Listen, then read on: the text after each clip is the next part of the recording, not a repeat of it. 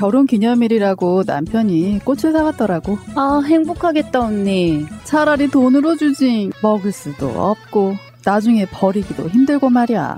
그러나 마음을 전할 때 꽃보다 좋은 것은 없습니다. 인생에 있어서 돈이 전부는 아닙니다. 꽃은 기쁨과 슬픔을 함께합니다. 새가 날아든다와 연대하는 전국 꽃배달 자미원 꽃집 010-3608-7576. 여보 고마워.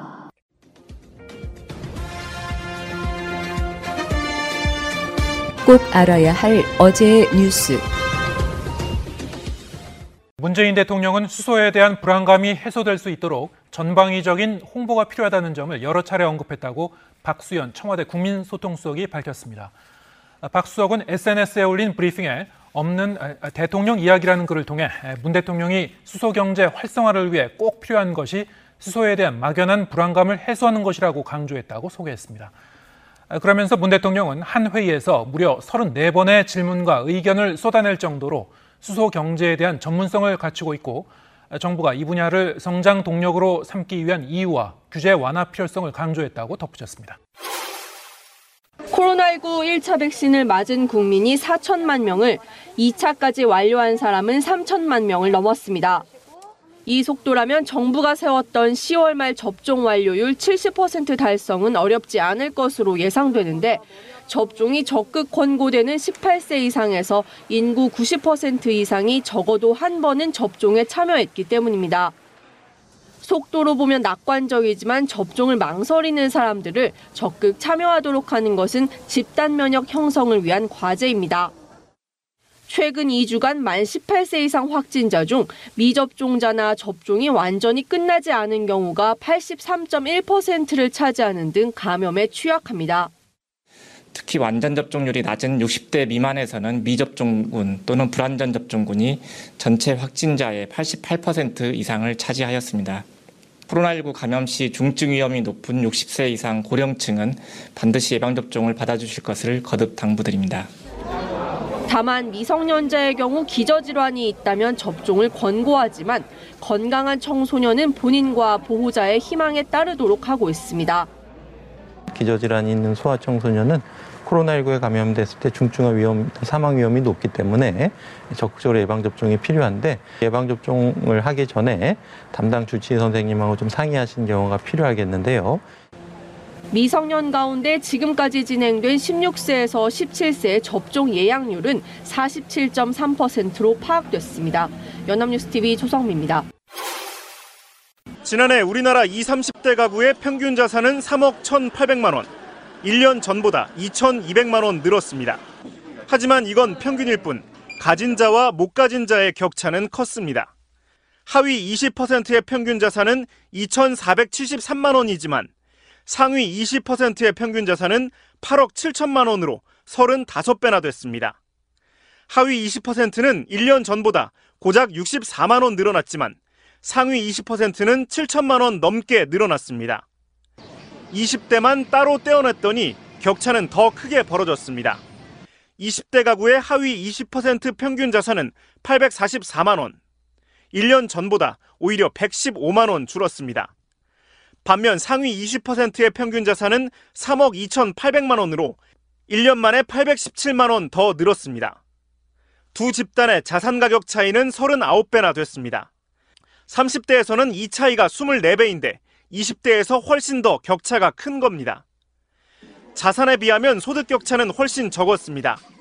20대 소득 하위 20%의 평균 소득은 2,145만 원, 상위 20%의 평균 소득은 5,262만 원으로 그 차이가 2.45배에 불과했습니다. 버는 돈은 크게 차이가 없는데 자산 격차가 39배나 된 건 물려받은 게 있느냐 없느냐의 차이라는 뜻입니다. 최근에는 할아버지 할머니가 세대를 건너뛰어 손주들에게 증여한 사례도 크게 늘었는데 이런 증여를 가장 많이 받은 게 20대였습니다. 액수로 7,400억 원입니다. 빌딩 같은 경우는 지금 공시가격도 없고 또 이걸 대출을 받아서 부채를 띄고 살고 그 이자를 또 부모들이 갚아주면서 편법 증여가 많이 이루어지고 있어요. 이 부분은 세제를 통해서 보완을 해야 할 것 같습니다. 특히 아파트 증여는 올 들어 8월까지 5만 8천 건으로 통계 작성 이후 최고를 기록했습니다. MBC 뉴스 김세로입니다. 영국 옥스포드 영어사전은 지난달 한국 문화와 관련된 단어를 대거 포함시켰습니다.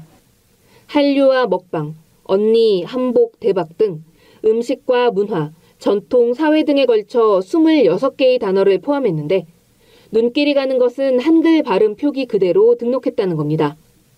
한류 단어의 영어 사전 등재는 그만큼 한국 문화 콘텐츠가 영미 문화권에서 통하고 있다는 방증입니다. 아이돌 그룹 방탄소년단에 이어 영화 기생충, 그리고 넷플릭스 드라마 오징어 게임까지 최근 전 세계 팬층을 확보하고 신드롬에 가까운 현상을 보이는 한류 문화에 영국 언론들이 깊은 관심을 보였습니다. 더 타임스는 우리 모두 K-팬이라면서 오징어 게임의 인기가 갑작스러운 것은 아니라고 전했습니다.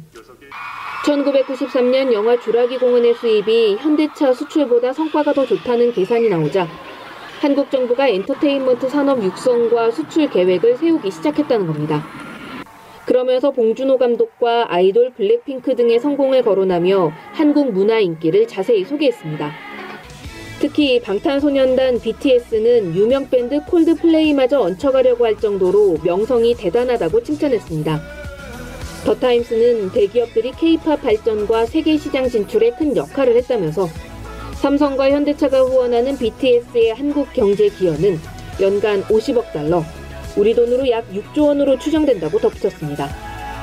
데일리메일 역시 한국 음식과 패션, 음악에 이어 이제는 한국어까지 영국에서 흔하게 접할 수 있게 됐다면서 김치와 고추장 등 한국 식품의 인기도 자세히 전했습니다. 전문가들은 이 같은 한류의 전 세계적 인기는 우연이 아니라면서 정부 지원 속에 한국이 2000년대부터 대중문화 주요 수출국으로 자리 잡았다고 분석했습니다. 데일리메일은 특히 한국 문화 인기 흐름이 당장 사라질 것 같지는 않다고 진단했습니다. 연합뉴스TV 방주입니다. 미국에서 코로나19로 부모를 잃거나 보호 없이 살게 된 미성년자가 14만 명에 달하는 것으로 조사됐습니다. 미국 질병통제예방센터 연구진과 대학 연구팀 등이 지난해 4월부터 올해 6월까지 조사한 결과 18살 미만 미성년자 12만 명은 부모나 조부모 등 1차 보호자를, 2만 2천 명은 기본적 보호를 해줄 수 있는 2차 보호자를 코로나19로 잃은 것으로 조사됐습니다. 이는 미국 미성년자 500명 중 1명꼴이라고 연구진은 밝혔습니다. 미국에서 코로나19로 사망하는 사람의 4명 중 1명은 돌봐야 할 아이가 있다는 겁니다. 연구진은 특히 인종 간 격차가 두드러지게 나타나는 데 주목했습니다. 백인 미성년자에 비해 흑인, 라틴계, 아시아계 어린이가 보호자를 잃은 경우가 훨씬 많았습니다. 인디언 원주민이나 흑인, 히스패닉이 코로나19로 보호자를 잃을 가능성은 백인에 비해 1.8배에서 4.5배까지 높았습니다. 백인에 비해 유색인종의 코로나19 감염률이 높은 점이 반영된 겁니다. 보고서는 코로나19로 우리 사회의 인종, 지역 간 불균형이 극명하게 대비됐다고 지적했습니다. 의료 접근성이나 교육, 경제 같은 사회적 결정 요인이 코로나19를 맞아 보건 격차를 늘렸고 이제 어린이들의 장래에까지 영향을 미쳤다는 겁니다. 연구진들은 코로나19로 인해 늘어난 부모 없는 어린이들을 숨겨진 대유행이라고 언급하며 코로나19 대책에 이 같은 어린이들을 어떻게 돌볼지도 포함돼야 한다고 주장했습니다. 워싱턴에서 KBS 뉴스 이정민입니다. 예, 여러분들 앞에 노래 하나 부르고 시작하겠습니다. 멀어져가는 저 뒷모습을 바라보면서 흠뻑 젖은 그 마음을 우리 어떻게 잊을까. 여기까지요. 요즘 비가 와가지고 젖은 낙엽은 잘 쓸리지도 않는데 청소하시는 분들 걱정이네요. 낙엽이 우수수 떨어질 때 가을을 남기고 떠난 사랑, 겨울은 아직 멀리 있는데 신민은 아직도 안 오고. 신민 정신 못 차리고. 어서 오시죠. 이쁘다 이쁘다니까는 빠져가지고. 빠져가지고 진짜. 나 이뻐? 존나 빠져가지고. 아이고 나 이쁘구나. 아 진짜. 아, 봐요. 푸나님 노래 실력 대단하시네요. 브라바. 자, 화리와 PPL 하고 오겠습니다. 피부 나이 어려지게 만드는 방법. 많은 분들이 인정한 효과, 마시는 뷰티 앰플 화리화. 화리화는 피부주름 개선, 보습, 탄력을 하루 한 병 마시며 피부를 촘촘히 채워줍니다. FDA 등록은 물론 식약처로부터 인증을 받은 허니부시 추출 발효 분말을 주 원료로 하여 자외선으로 노화 개선에 도움을 줍니다. 또한 화리화 속에는 구성하는 아미노산 19종이 들어있어 피부 관리에 효과가 좋습니다. 여기에 피시콜라겐, 엘라스틴, 히알루론산 등 20가지 부원료를 더해 피부 건강을 생각했습니다. 화리화 구입 방법은 본사 대표 번호 080-322-1000으로 전화 주시면 됩니다. 일교차와 추워지는 날씨로 피부 관리를 해야 하는 계절 가을이 왔습니다. 가을 한정 특별 금액 할인과 사은품을 드립니다. 검색창에 화려화를 검색해주세요. 푸석푸석하거나 주름진 피부로 고민이신 분들이라면 지금 바로 문의주세요. 예, 지금 여러분들 앞에 화리화가 놓여있죠. 시식 좀 하시고요. 원샷 합니까? 피부 맛집 화리화입니다. 오늘 또 무성 맛집 이야기도 좀 해야 이게 되고요. 맛있어가지고 항상 이게 반갑습니다. 내가 저번에 요거를 새날에 출연하는 모 여성 정씨한테 한 박스 준 적이 있어요. 근데 한 달 지나고 피드백이 뭔가 피부에 탄력이 생겼다는 거야. 진짜 그렇다니까요. 지금 방송을 보고 계시는 분들 중에 저도 마찬가지입니다만 아침에 자고 일어나면 베개 자국이 그대로 있는데 이게 1시간이 지나도록 좋아지지가 않아. 요거는 아마 뭐 좀 전문적인 용어 빼고 우리들의 언어로 말하면 이제 나이 피부에서 기름기가 빠진 거야 이제. 탄력이 사라진 거지. 출근해가지고 방송 출연할 때까지 여기 베개 자국이 있어. 나 미치겠어 진짜. 아, 이게 다시 안 올라오는 게 나이 들어서 그런 거예요? 그럼 탄력이 떨어져서 그런 거지. 아씨, 망했다. 아씨. 저는 바로바로 올라오더라고요. 네. 그러니까 마차님은 이제 화리화를 먹으니까 올해 60대 예. 후반이신데도 피부가 지금 거의 20대 피부를 유지하고 있잖아요. 네. 화리화 덕분에. 네. 좋으시겠어요? 아, 내 딸인 줄 알았어. 전에 항상 드렸던 말씀인데 피부 관리는 먹는 거 자는 게 더 제일 중요하고요. 그렇죠. 먹고 자는 게 제일 중요하고 그 다음에 바르는 거인데 이 삼박자가 안 갖춰지면 피부가 안 좋아질 리가 없어요. 그러니까 이분은 스트레스 많이 받고 잠 하루에 3시간 자는데 화려화만 먹다가 좋아지진 않아요. 그런 분들은 화려화 먹지 마세요. 돈만 버리는 거지. 그래서 이제 화려화를 먹기 시작하면은 수면 시간을 좀 지키려고 노력합니다. 왜냐하면 이게 돈이 얼만데 이런 생각이 들기 때문에 스스로 좀 조절하게 됩니다. 여러분이 그 화려화를 지금 우리 남자 패널들한테도 마시게 하잖아요. 예. 저는 남자들도 마셔야 된다고 생각하거든요. 피부에 남녀가 어디 있어요. 한 박스 사셔가지고 부부 나눠 드시고 한 번 마시겨 보기 시작하시면 절대 한 번에 끝나지 않기 때문에 2개월, 3개월치 구매하시게 되실 겁니다. 아, 이거 먹으면 코코마디 쓸 수 있습니까? 네, 가능합니까? 네. 자, 그 화려화를 좀 드시고요. 지금 새날에서 이렇게 우리가 좀 홍보를 해드릴 때마다 굉장히 많은 분들이 이제 여기에 뭐 다른 거 없어요. 전화하세요. 그냥 080-322-1000 080-322-1000 전화하셔가지고 저희 새날 보고 전화하는데요라고 하면 조금 더 친절할 거다. 그래. 네, 지금 또 가을 이벤트 중이니까요. 할인된 금액과 사은품 드리니까 지금 전화하시거나 화려화를 검색창에 쳐보시고 구입하시면 됩니다. 가을 이벤트라는 게 별거 없어요. 세일입니다. 세일. 피부 나이 확 어리게 화려화 가을 세일 61%라고 쓰여있죠 앞에. 자, 화려화 많은 분들이 인정한 효과 마시는 뷰티 앰플 화려화였습니다. 새날마켓 들어가시면 영세 중소기업 및 소상공인 힘내자 프로젝트가 있어요. 홈페이지 구축할 힘도 없고 이런 거 사용 못한다. 새날이 해달라. 지금 돈 없고 나중에 돈 벌어서 좋은 제품으로 보답할게 하시는 분들 빨리 지원하시라는 거고요. 자, 회원 가입도 좀 해주시고 자, 오늘도 회원 가입 좀 가열차게 좀 부탁드리겠습니다. 소상공인 힘내자 프로젝트 있죠. 지금 여기에 여러분들이 좀 많이 신청 좀 하시고요. 우리가 최선을 다해서 홍보를 좀 해드릴게요. 지금 소문내 주소에 3군데 회사가 업로드 됐다고 합니다. 거기 가서 좀 구매도 좀 같이 해주시고 이게 저희가 소상공인과 같이 하기 위해서 만든 마켓이기도 하니까 저희가 같이 입소문 내기 이걸 하고 있거든요. 네, 돈 없는 분들도 장사를 할 수 있게끔 도와드리고 싶어요. 여러분들 같이 한번 사회적 가치를 위해서 한번 연대해 주시기 바랍니다.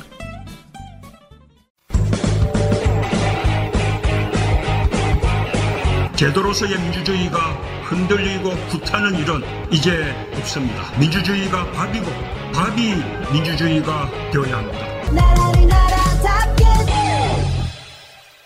방송 시작하겠습니다. 지금 제 앞에 3분 나와 계십니다. 화려화 먹고 갑자기 좋아진 올해 60대 후반 마차님이라고 소개를 해드렸더니 진짜예요 라고 물으시는 분들은 이분들은 내가 보였을 때 보이스피싱 당하실 분들인데 자, 마차님 나와 계십니다. 안녕하세요. 마차입니다. 오늘도 좋은 말씀 전해드리러 왔습니다. 네. 자, 그리고 그 옆에는 신민님 나와 있습니다. 안녕하십니까, 신민입니다. 이재명은 합니다. 이분이야말로 초동안이죠. 올해 네? 70대신데도 거의 30대로 보이잖아요. 왜 저를 또 플러스 칩을 하십니까? 역선택입니다. 자, 그리고 그 옆에는 야수님 나와 있습니다. 안녕하세요. 야수입니다. 네, 어서 오시고요. 소개는 짧게 할게요. 바로 들어갑니다. 잊지 않으셨죠? 하트를 꼭 눌러주세요. 오늘도 감사합니다. 이제 위드 코로나에 관련해 가지고 일상회복위원회가 지금 곧 출범을 해요. 그리고 오늘부터 미접종자는 예약 없이 바로 당일 접종 가능합니다. 정말 좋은 세상 왔다. 그래서 확진자 예능 한번 볼게요. 상황이 이러니까 그런 거죠. 1차 접종자는 거의 안 올라가고 있잖아요. 80% 맞추려고 하는데 더 이상 맞출 사람이 없는 거예요. 근데 안 맞은 사람들이 있는 거 아니야. 여기서 지금 10대들을 제외하고 나도 성인들 중에 꽤 안 맞는 사람들이 있는 거예요. 500만에서 600만 명 정도가 지금 꼭꼭 숨어 다니고 있다는 소식입니다. 그리고 지금 접종 완료자가 60% 정도 됐어요. 예. 현실적으로. 그러니까 여기 지금 77.75%는 2차까지도 그 정도는 올라갈 건데 1차 접종을 올려야 2차 접종을 올릴 거 아니에요. 그래서 지금 당장 예약 없이 자 지금부터는 가서 맞겠다고 하면 무조건 맞춰줍니다. 지금까지는 이제 원래 예약을 해야 됐었고요. 이제 예약을 하지 않아도 됩니다. 두 번째로는 예약을 하지 않고 맞았던 것이 이제 한 단계 풀어준 게 자녀 백신을 맞도록 해줬었는데요. 이제는 자녀 백신이 없는 병원이라고 하더라도 새 거 까가지고도 맞춰준다라고 합니다. 현재 이제 77.79% 정도 되고 있는데 OECD 국가 중에서 우리가 현재 5위, 6위 정도 랭킹을 하고 있습니다. 1위까지 가려면은 한 10% 정도 더 올려야 될 것 같고요. 많은 참여 부탁드리겠습니다.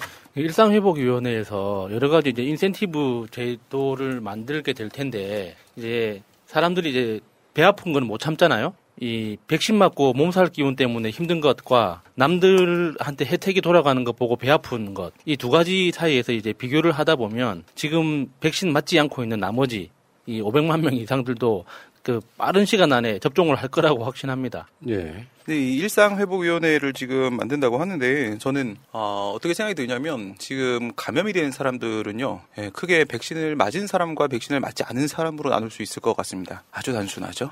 네, 백신을 맞은 사람과 백신을 맞지 않은 사람이 감염이 돼요. 그랬을 때 백신을 맞은 사람들 같은 경우는 백신을 맞았기 때문에 위중증률이라거나 치명률이 매우 낮은 상태, 거의 독감 수준까지 내려가 있는 상태고, 그리고 백신을 맞지 않은 사람 같은 경우에는 대부분이 젊은 층이기 때문에 또한 위중증률이 매우 낮은 상태입니다. 이 정도 상태까지 왔다라고 하게 되면은 이제 사실이 다 백신의 효과인데요. 이 정도 왔다라고 하게 되면은 단계적인 일상 회복, 우리가 얘기하는 이제 위드 코로나 단계로 넘어갈 수 있기 때문에 그 위원회를 지금 국무총리 중심으로 해서 만든다라고 이야기를 하는 것 같습니다. 예. 지금 백신 맞은 사람들 경우에 내가 걸렸을 때 중증화율이 0.66%.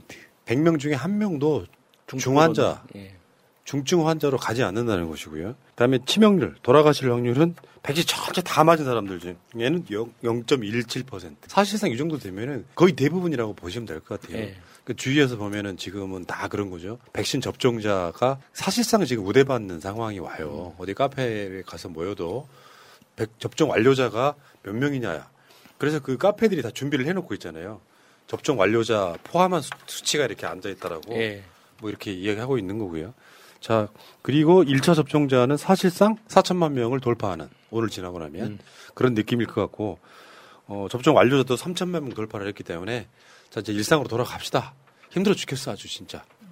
그래 주위에 옛날처럼 돌아가서 새벽에 술 한잔 먹고 싶으면은 그 감자탕 집 가서 소주 한잔 마실 수 있는 그런 시설로 빨리 돌아갔으면 좋겠어요. 편의점에 꾸역꾸역 가가지고 안주 맛도 없는 거 그냥 편의점에 사가지고 소주 한 병 마시는 게 난 너무 처량해 죽겠어 아주.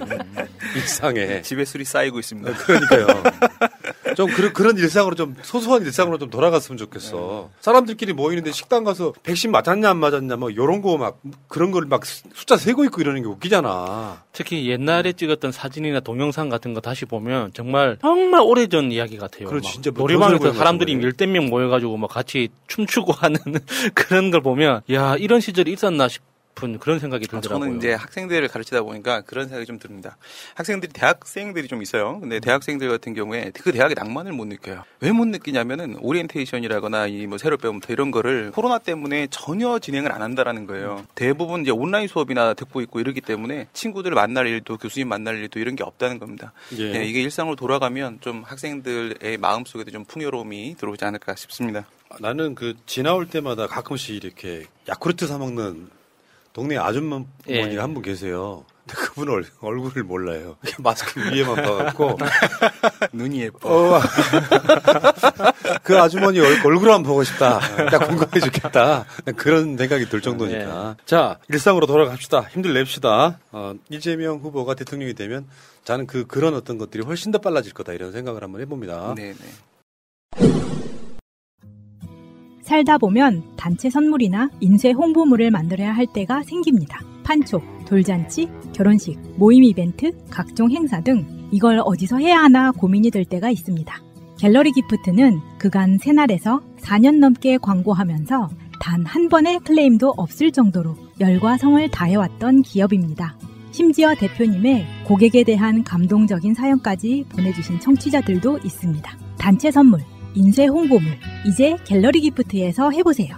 갤러리기프트.co.kr 갤러리 기프트를 검색하시고 홈페이지를 한번 방문해주세요. 오픈마켓을 보는 것 같은 신기하고 다양한 샘플들이 있습니다. 인터넷이 불편하시면 문의전화 1666-5404 1666-5404 새날 듣고 연락했다 하시면 더욱더 잘해주실 겁니다.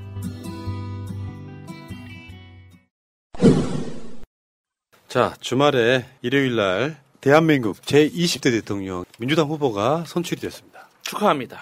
박수. 예! 그렇게 좋아? 21대 대선은 2022년 3월 9일 날 있습니다. 예. 네, 그리고 5월 달에 5월 8일 정도에 이제 취임식을 하겠죠. 예. 그런 상황들이 벌어지는 그런 급박한 상황에 이제 공당의 최초의 대통령 후보가 선출이 된 거고요. 거기까지 그래. 그 의미는 앞방송에서 충분히 다른 분들이 전화를 해드렸으니까 지금부터 논란 이야기를 한번 해볼게요. 어쨌건 그 전에 이재명 후보가 후보를 선출되고 나서 제일 먼저 어디를 갔느냐. 대전 현충원 갔다는 장면을 잠깐 한번 보여드리고요. 나 이런 거 보면 되게 뭉클하더라고.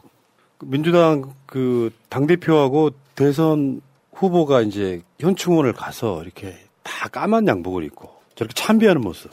거기다가 정말 상징적인 게 이재명이라는 사람 자체가 민주당에서 비주류라고 정말 비주류 중에서도 정말 저 바깥의 변방의 비주류였잖아요. 그런데 그 사람이 이제 대통령 후보가 되고 그 사람 뒤에 지금 당대표가 서 있잖아요. 정말 상징적인 사진인 것 같아요. 예, 그 다음에 박명록. 선열의 고귀한 희생에 성장하는 공정사회로 보답하겠습니다. 2021년 10월 11일 더불어민주당 대통령 후보 이재명. 야, 대통령 예비 후보, 경선 후보 아니고 대통령 후보가 됐네요. 이런 날이 오네요. 왜냐하면 5년 전 생각하면은 이재명 지사가 그 이후에 사실 제가 봤을 때는 그렇습니다. 민주당 지지층 중에 다수는 다음 대통령 후보는 이재명이 되겠다라는 어떤 가정하에 출발을 했고요. 그 사이에 이낙연이라고 하는 바이어스가 좀 끼었던 거고 제가 봤을 때는 기본적으로 대선은 이런 구조로 가요. 그러니까 이번에 대통령 후보 경선에 나왔던 사람들이 다음 대통령 때 누가 얼만큼 지지율을 받느냐도 비슷한 맥락일 거라고 저는 생각을 합니다. 우리는 재수하면 이제 되는 그런 판이군요. 아니, 보통은 그래요. 네. 문재인 대통령도 재수였잖아요. 예. 그렇죠. 그런 경우가 꽤 많이 있고 문제는 그 대통령 그 경선 나중에 그러니까 추미애 후보 같은 사람들은 이 표가 지금이야 한 10%가 좀 못 미치는 정도의 득표율이지만 다음에는 다른 형태로 전체 지지자들이 그분께 빚을 갚아줄 거다. 예. 제가 그 두 번째 추미애 후보 인터뷰할 때 그런 말씀을 드린 적이 있었거든요. 원팀도 유지하면서 굳이 1등을 이기려고 하는 것보다는 2등 전략으로 가고 뭔가 그런 마음이 있잖아요. 추미애는 정말 아까운 후보인데 이번에는 이재명 때문에 못 찍겠지만 정말 경선을 최선을 다하면 내가 다음엔 당신 찍어줄 거야. 예. 그런 흐름이 분명히 있다는 맞습니다. 거죠. 그래서 제가 그 추미애 대표님 볼 때마다 다른 말 하나도 안 하고 무조건 건강하십시오. 건강하기만 하면 됩니다. 건강하기만 하면 나머지는 우리가 다 알아서 할 테니까 건강하기만 하세요라고 이야기하거든요. 네, 이 흐름이 저는 좀 있는 것 같아요. 문재인 대통령이 지금 이제 외교 국방 이 외부적인 문제들을 상당히 잘했습니다. 그리고 나서 이제 이재명이 대통령이 되겠죠. 이재명 후보가 대통령이 되면 이재명 후보가 국내적인 문제를 사실상 해결을 하고 나면 그 다음 넘어갈 수 있는 게 바로 민족 문제로 넘어갈 수가 있다라고 저는 순서를 생각을 하거든요. 그래서 이재명 대통령 다음 단계로는 민족 문제를 이야기하는 사람, 이게 시대의 흐름이 있다고 생각이 들고, 지금 같은 경우에는 이제 사이다. 예, 어떤 행보를 보여주는 사람을 요구하고 있는 그런 시대에 이재명 후보가 딱 맞다라고 생각이 들고, 예, 추미애 후보는 뭐 다음에 우리에게 또 다가오는 부분이 있을 거라고 생각합니다. 그리고 이재명 후보 현충원의 그 방명록을 보면 윤석열처럼 뭐 지평선을 읽겠습니다 이런 소리 하고 있잖아요. 아니 맞춤법 다 맞았습니다 지금. 그러니까 딱 맞춤법이 하나도 틀린 게 없어서. 제가 첨사선생이어서 딱 보면 압니다. 네, 그러니까 여기 지금 근데 여기에 굉장히 한 문장인데 성장하는 공정사회, 여기에 다 이재명 지사의 자기 색깔이 다 들어간 것 같아요. 성장도 중요하다는 것을 다른 방식으로 성장시키겠다. 왜냐하면 성장이 안 되면 분배가 안 되거든요. 네. 성장하는 공정사회, 여기 공정사회라는 개념이 이제 양극화 해소 같은 시대 정신을 담았다 이렇게 저는 봅니다. 이런 분석을 해주는 방송은 새날밖에 없다. 그러니까 좋아요, 구독을 좀 꾸준히 좀 해주시라. 좋아요 깜빡하신 분들 네, 눌러주시고요. 자, 그런데 지금부터는 좀 논란을 이야기해 볼게요. 3차 결과가 좀 이상했죠. 서울이 까일 때만 해도 서울 사람들이 좀 많이 했구나 이렇게 좀 생각이 들어서 많은 사람들이 착각을 하시더라고. 서울 결과는 그렇게 크게 이상했던 건 아니에요. 예상했던 것보다 적게 나온 거지. 근데 제외 국민하고 3차 선거인단에서 3차 선거인단 소리를 듣는데 귀를 의심했죠. 나도 귀를 의심했다고. 이재명 28.3, 이낙연 62.37 이렇게 나오더라고요. 근데 난 지금도 이 부분에 대해서는 길게 이야기하고 싶은 생각은 없지만 한 번은 짚고 넘어가자고. 왜냐하면 지금 이 4개 중에 추미애 후보가 지금 8.2 나왔잖아요. 8.21. 그리고 박용진이 1.12 나왔잖아요. 그러면 3차 선거인단이 아주 정상적으로 모집한 선거인단이라고 하면 추미애 후보도 뒤집혔어야 돼요. 근데 이재명하고 이낙연만 뒤집혔잖아. 그렇죠. 이게 굉장히 이상한 지점이었다고. 저는 저걸 딱 처음 보는 순간 무엇을 생각을 했냐면요. 뭔가 전체적으로 투표율이 너무나 높아졌어요. 너무나 높아졌는데 추미애 후보의 지지율은 거의 유지가 그대로 되고 있습니다. 우선 여기까지 느낌은 뭘 봤냐. 그 전까지 한 55% 막 경기에서 막 이렇게 나오고 하니까 거의 60% 다 나왔고 막 이러다 보니까 이재명 후보가 본선으로 바로 직행할 수 있다라는 마음에 안심을 한 분들이 추미애 후보에게 표를 줬고 전체적으로 투표율이 높아졌음에도 불구하고 그래서 그것이 투표율이 높아지면은 추미애 후보도 원래 한 8, 9 받다가 한 5, 6까지 내려와야 되는데 그대로 8, 9를 유지를 한 거예요. 그래서 이재명 후보의 표가 일부 추미애 후보에게 넘어갔겠구나. 8%만 딱 보고 전 그걸 느낀 거예요. 투표율이 너무 높은데. 그러면 이제 이재명 후보 쪽을 봤는데 여기서 깨지기 시작을 한 거죠. 그러면 가장 이상한 부분은 바로 투표율이 81%까지 올라가서 과하게 높아졌다라는 부분이죠. 이 부분이 설명이 돼야 되는 상황이 온 거예요. 네. 근데 그게 어떤 방식으로도 설명 자체는 어려울 것 같습니다. 그러니까 뭐 여러 가지 음모론을 꺼내기는 하는데, 그러니까 우리가 상식적으로 봤을 때 투표율이 높아지면 높아질수록 일반적인 여론조사 평균에 수렴해야 되잖아요. 여론조사 결과가 까워져야 되는데 정답. 이게 너무 많이 차이가 나니까 누구도 설명할 수 없는 여러 가지 상상만 일으킬 뿐 딱히 답을 내릴 수가 없는 거죠. 나는 처음에 이 발표를 했을 때 이낙연과 이재명이 서로 잘못 읽은 게 아닐까 그렇게 생각을 했었는데 이거는 과학적으로 설명이 안 돼요. 왜냐하면 어떤 여론조사에서 이렇게 잡힌 적이 없었거든요. 맞아요. 근데 그 단위가 몇만 명, 막 10만 명, 20만 명 단위로 올라갔던 거기 때문에 요거는 뭔가 처음에 그걸 접했을 때 뭔가 숫자를 잘못 읽은 거라는 느낌이 들 정도로 충격적인 결과였었는데 요것을 이제 뭐 이재명 후보가 중도표에서 표를 잃고 막 이렇게 해석을 하던데 굳이 이제 이거를 분석하다 보면 이낙연 후보 쪽에 조직적인 작업이 있었다라고 하는 증거들은 좀 많이 나와요. 뭐 예를 들면 이런 거 있잖아요. 일베 같은데 부동산 카페 같은데 대부분 보면 뭐 이게 전반적으로 다 작용했다고 생각지는 않습니다만 이런 카페 같은 데서 이제 이낙연을 뽑아야 된다라고 하는 조직적 선동들이 분명히 있었다. 물론 이것마저 나는 실력이라고 생각합니다. 굳이 좋게 해석하자면 이걸 길게 안 하려고 하는 이유가 이런 이야기를 굳이 해서 뭐 다른 방식으로 그러니까 다른 방식에 참신한 민주당 틀에서 보면 역선택이 분명히 이루어졌다. 그게 조직적으로 이루어졌다라는 측면이 분명히 있다. 그 다만 표를 뒤집으려고 하는 사람들 입장에서는 나름대로 노력한 결과다. 저는 그렇게 어느 정도 볼 수밖에 없는 측면들이 있거든요. 저는 이제 그걸 좀 그렇게 생각 안 했어요. 우선은 투표율이 상당히 높아진 부분도 있지만 여기서 또 한 가지 특이 현상은 바로 뭐냐면 그 높아진 투표율이 전부 쏠림 현상이 또 발생을 하고 있습니다. 한쪽으로 전부 쏠리고 있거든요. 이 현상은 발생할 수가 없는 현상이에요. 이건 통계학상 발생할 수 없는 게 우선 보시면 서울과 3차 선거인단을 같이 깠어요. 그럼 서울 같은 경우에도 전국 지역 출신 사람들이 다 모여 있는 곳이고 3차 선거인단도 서울 사람들만 있는 게 아닙니다. 그렇기 때문에 이거는 서울의 결과이든 3차 선거인단의 결과이든 대체로의 여론조사와 그 결을 같이 갈 수밖에 없는데 이 3차 선거인단이 너무 혼자 툭 튀었다라는 거예요. 그럼 여기서 어떤 사람들은 그런 얘기를 합니다. 이게 조직력이 발동된 것이 아니겠는가 이런 얘기를 하는 사람들이 있는데 그 조직력이 발동이 된 것이라고 한다면 그러면 처음부터 충청도 움직일 때부터 조직력을 발동하면 되는 문제지 왜 조직력이 왜 하필 이 마지막에 발동이 된 것인가. 조직력이 없다가 갑자기 생겼다. 이거는 말이 안 된다고 생각을 하거든요. 그래서 뭔가 세력이 개입될 수밖에 없는데 이것이 이낙연 캠의 세력 그 조직력의 수준을 월등히 뛰어넘고 있는 상황이다. 그럼 이 세력은 뭘까 했을 때 바로 떠올렸던 거는 댓글 부대 같은 느낌이 이제 바로 드는 거죠. 뭔가 있다. 이 역선택의 상황에 뭔가 있다. 그런데 이제 그것이 아직까지 밝혀지지 않은 부분인 거죠. 근데 이거를 과도하게 이 이야기에 집중을 하게 되면 뭐 부정선거 논리 같은 걸로 또 치환될 수가 있기 때문에 어찌됐건 실력 뭐 잘 모으는 것도 실력이다. 뭐 그렇지만 저는 이렇게 생각을 해요. 만약에 3차 선거인단 결과 같은 게 조금 더 나가버렸으면 그럼 아찔한 상황이 오는 거잖아요. 근데 정상적인 표는 아닌 게 다시 말씀드리지만 그 단위가 10만 명, 20만 명 이 단위로 간다면 여론조사에 안 잡히는 그런 흐름은 불가능한 거예요. 뭔가 조직적으로 표를 긁어 모았다. 근데 또 그 사이에 계속 경선을 불복하는 뉘앙스에다가 사퇴 후보자들의 표는 뭐 그걸 놓으면 되네 안 되네 이런 논란을 계속 분리를 짚었기 때문에 뭔가 좀 치밀하게 준비된 느낌이 있어요.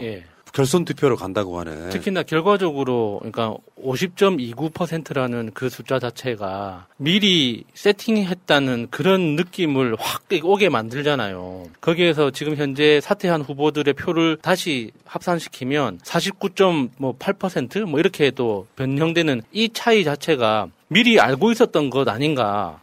그러니까 이낙연 캠프 쪽에서 미리 그런 숫자에 대한 걸 미리 알고 사전에 그러니까 밑바깔기를 했다. 냄새를 피우는 거 아닌가 하는 그런 의심까지 들게 하잖아요. 아니 그렇게 보기는 좀 힘들다고 생각이 들고요. 왜냐하면 지금 이 말씀하신 대로 이게 참 공교로운 딱 거기에 걸쳐 있는 게 사실이에요. 그런데 이거는 이낙연 캠프에서 만약에 진짜로 조직력을 발동하고 계획한 것이 맞다고 한다면 대단한 능력 아니야? 살짝 넘어가는 거예요. 살짝 넘어가서 성공을 시켜야 돼. 살짝 넘어가서 50 딱 밑으로 내려버리는 걸로 성공을 시켜야 돼. 이거 무효표 상황을 전제로 하고 그렇게 갔어야 되는데 이낙연 후보가 이 딱 마지막 결정 발표를 내리고 이재명 후보가 앞에 나가서 얘기를 할 때 계속 눈을 감고 아예 엎어져 자는 정도 자세까지 취했어요. 이거는 뭐냐면 내 계획대로 안 됐다 이거거든. 내 계획대로 안 됐다. 그러니까 그럼 플랜 2로 가자. 이 플랜 2는 어떻게 하냐. 이게 살짝 넘기면서 결선을 가려고 했는데 살짝 넘기는데 실패를 했어. 그러니까 그럼 마지막 남아있는 건 이 무효표 논란으로 가야 되는 것이다 해서 플랜 2가 가고 있다. 이렇게 생각이 들었습니다. 이게 확실히 이런 결과가 나오는 건 미스테리예요. 있을 수 없는 일이 일어났다고. 그러면 이제 이재명 후보 측 입장에서 보면 요거를 이런 논란으로 만드는 게 사실은 크게 유리하지 않아요. 그래서 하고 싶은 말 한 2시간짜리가 있는데 이 부분에 있어서는 그냥 저쪽이 실력이 좋았다 이렇게 넘어가는 것이 가장 올바른 방법인데 다만 민주당한테 하고 싶은 이야기는 그런 거예요. 경선 룰을 짤 때 있잖아요. 중간중간에 2차 선거인단 모집하고 3차 선거인단 모집하고 하는 행위가 웃겨 보이는 거야. 처음부터 아예 선거인단 모집해놓고 출발을 하든지 물론 흥행 때문에 그런 거겠지만 만약에 조직적으로 움직여가지고 만약에 50% 밑으로 정말로 떨어뜨리는 결과를 나왔다면 정말 아찔한 순간이 오는 거다. 일단 그렇게 보는 거거든요. 요거는 미스테리예요. 그러니까 막 20만, 30만 되는 선거인단이 여론조사에 안 잡히는 흐름이 있다는 거는 뭔가 어마어마한 조직이 동원됐다라고 보는 게 일단 맞을 것 같고 이야기는 일단 여기까지 하겠습니다.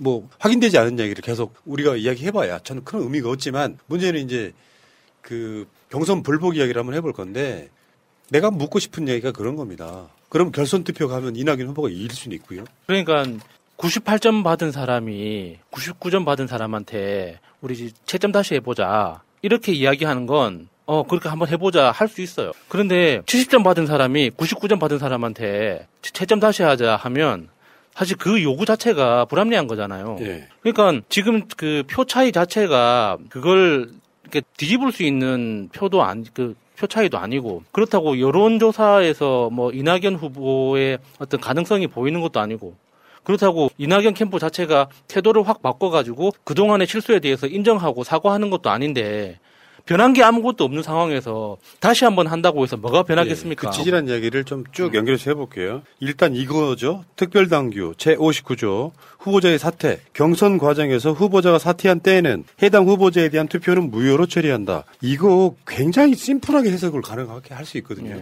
내가 저번에도 몇 번 이야기한 적이 있는데, 지금은 우리가 투표를 할 때 온라인으로 하잖아요. 그러면 지금 소위 말하면 저쪽에 극문 쪽에서는 뭐라고 표현하냐면, 앞으로 후보 사퇴한 사람한테 나오는 표는 무효표로 해야 되는 것이 이걸 해석하는 게 맞다 그러는데요. 지금 온라인 투표로 이루어지는 이 시점에서는요, 어차피 그전에 사퇴했던 정세균이나 김두관 같은 후보들의 표는 선택지에 없기 때문에 그런 사표가 나올 가능성이 없단 말이에요. 네. 아예 없죠. 그러면 여기에 후보자를 사퇴한 때에는 해당 후보자에 대한 투표는 무효로 처리한다는 건 지금까지 쭉 무효표 처리, 그러니까 지나온 과거에 대한 무효표 처리하자는 걸로 해석하는 게 정상적인 거야. 과거에도 그랬죠. 이번에 처음 그 룰을 적용한 게 아니라 과거의 대선 경선에서도 항상 적용했던 규칙입니다. 그러니까 중간에 사퇴하는 후보의 표는 무효표, 그러니까 유효한 투표 숫자만 가지고 그 결과를 추정한다는 거죠. 자, 그 이야기를 이따가 하나씩 풀어볼게요. 뒤 그 이야기가 있어요. 자, 그런데 이낙연 후보의 말 하나 두 개만 볼게요.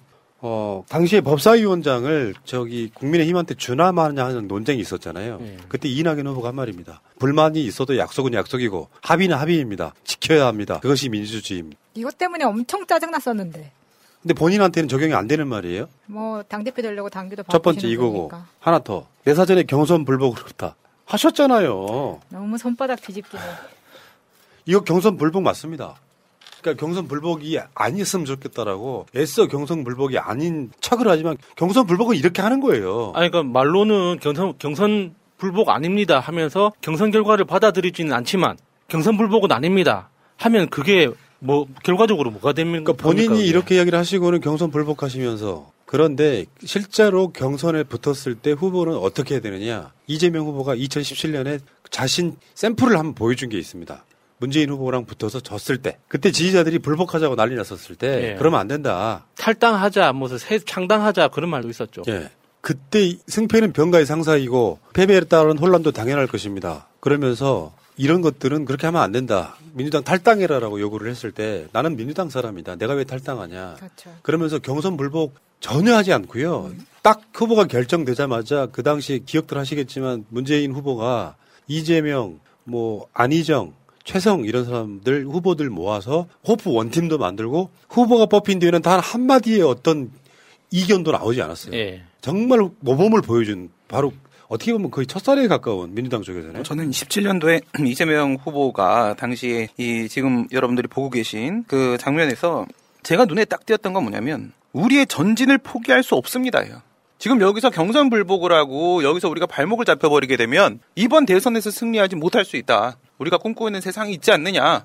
우리의 전진을 포기할 수 없다. 민주당의 전진, 대한민국의 전진을 포기하지 않으려면 지금 문재인 후보와 함께 가야 된다라는 것을 명확히 한 거거든요. 근데 문제는 이 당시에 이렇게 승복을 했음에도 불구하고 이재명 지사가 과도하게 공격을 했다라고 그런 식의 비난을 했던 사람들이 지금 이낙연 쪽에 있는 지지자라는 겁니다. 그러면 이때보다 더 심하게 지금 나가고 있잖아요. 근데 지금 같은 자기들은 이제 경선 불복이란 말을 듣기 싫어하기 때문에 더욱더 경선 불복이라고 강조를 해드리겠습니다. 이게 역선택 유입이나 이걸 이미 알고 있었던 조장이든 방조든 인지하였음에도 불구하고 놔두고 있다가 이게 지금 문제가 될 소지가 있으니까 사실은 경선 불복의 명분을 삼아서 이의 제기를 한 거라고 생각이 들어요. 그러니까 알고 보면은 3차에 대한 실제 숫자라던가 이런 것들이 오히려 대거 역선택이나 선동 그리고 더 나아가서 당원 유출 의혹이 있습니다 지금. 명부 유출 의혹이 있죠. 명부 유출돼가지고 전화를 받으신 분들 야수님 포함해가지고 저도 많아요. 받았습니다. 이런 것들을 막기 위해서 오히려 경선 불복으로 치고 가는 거 아닌가. 그런데 이 경선 불복은 본인들도 안 될 걸 알지만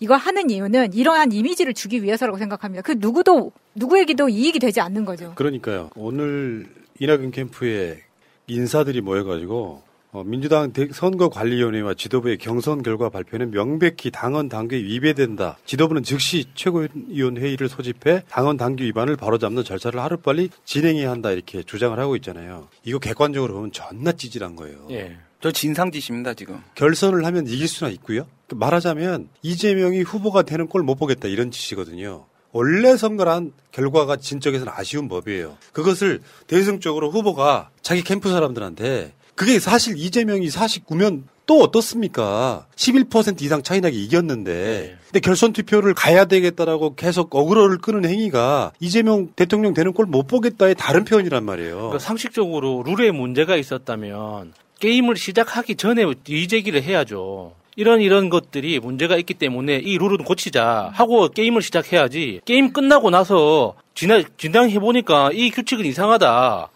다른 규칙을 적용하자 하는 게 상식적이냐고요. 근데 그게 왜 그러냐면 이미 이들은 답을 알고 있다니까요. 왜냐하면 이 건에 대해서 선관위에 물었고 문제가 없다는 답까지 받았어요. 근데 답변을 받은 이상 더 이상 뭘 제기할 수가 없는 상황이잖아요. 그러니까 이 상황에서 경선 불복을 하겠다는 것은 실익은 없지만 이재명의 민주당 내 후보 위치를 조금이라도 갉아먹겠다는 의지밖에 없다고 생각합니다. 지금 이낙연 캠프에서 생각하는 거에 대해서는 제가 오류를 한 짚어드릴게요. 지금 생각하는 게요. 현재 스코어대로 가게 되면 이재명 후보가 약 50%, 그 다음에 추미애 후보가 약 9% 정도 됩니다. 그럼 합이 한 60% 정도 돼요. 현재 스코어대로 가봅시다. 결선에 가서 이재명 후보와 이낙연 후보가 붙으면 60%로 이재명 후보가 이깁니다. 그리고 그쪽 캠이 원하는 대로 이재명 후보가 만약에 사퇴를 한다고 쳐봅시다. 그렇게 되면 추미애 후보가 이재명 후보의 지지를 흡수하면서 추미애 후보가 60%로 승리를 하게 됩니다. 그쪽에서 왜 그렇게 움직이는지 저는 알고 있습니다. 무슨 말이냐면 이걸 딱 50% 밑으로 해서 결선을 보내서 약 한 달 정도 시간이 더 걸리죠. 그 한 달 정도 시간까지를 겨냥해서 대장동 사건을 지금 터뜨리고 있는 거예요. 그러니까 1차 경선이 끝날 때까지는 이 대장동 사건을 터뜨린 걸 가지고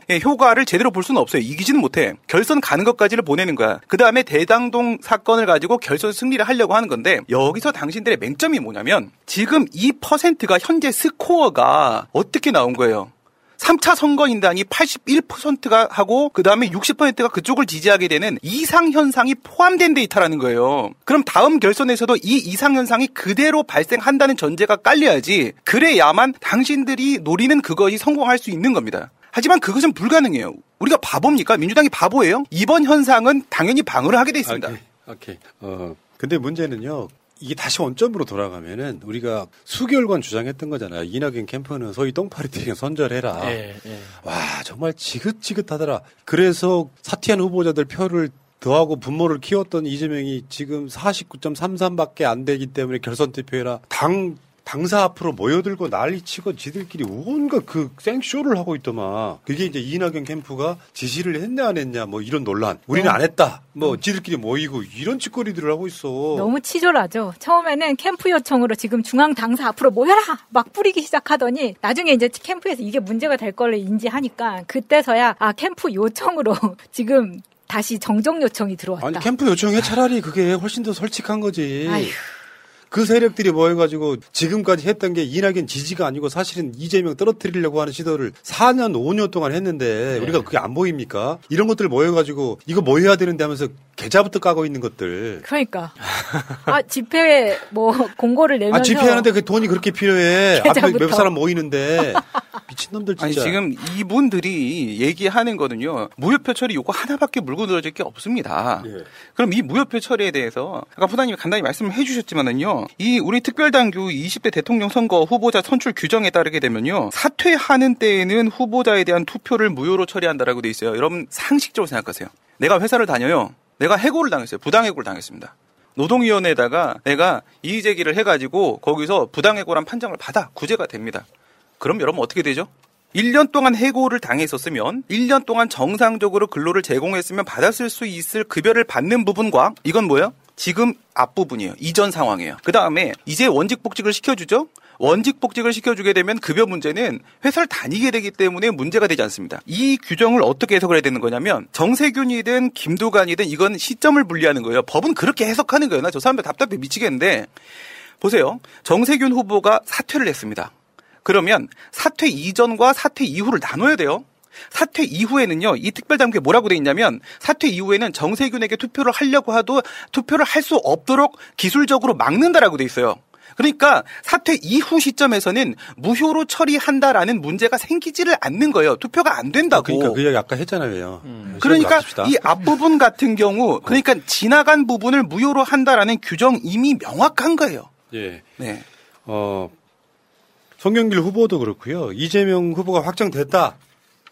그래서 이낙연 측의 경선 불복 사실상 물론 조사한다고 달라질 건 없지만 아까 말한 것처럼 당규에 대한 해석을 그런 식으로 말도 안 되게 하는 행위 자체가 웃기고 그래서 지금 이낙연 후보가 당대표가 됐던 그 전당대회에서 통과시킨 당규에 이게 여기 좀 자세히 보시면 여기 아까 제가 읽어드렸던 것 중에 그 내용들이 쭉 나옵니다.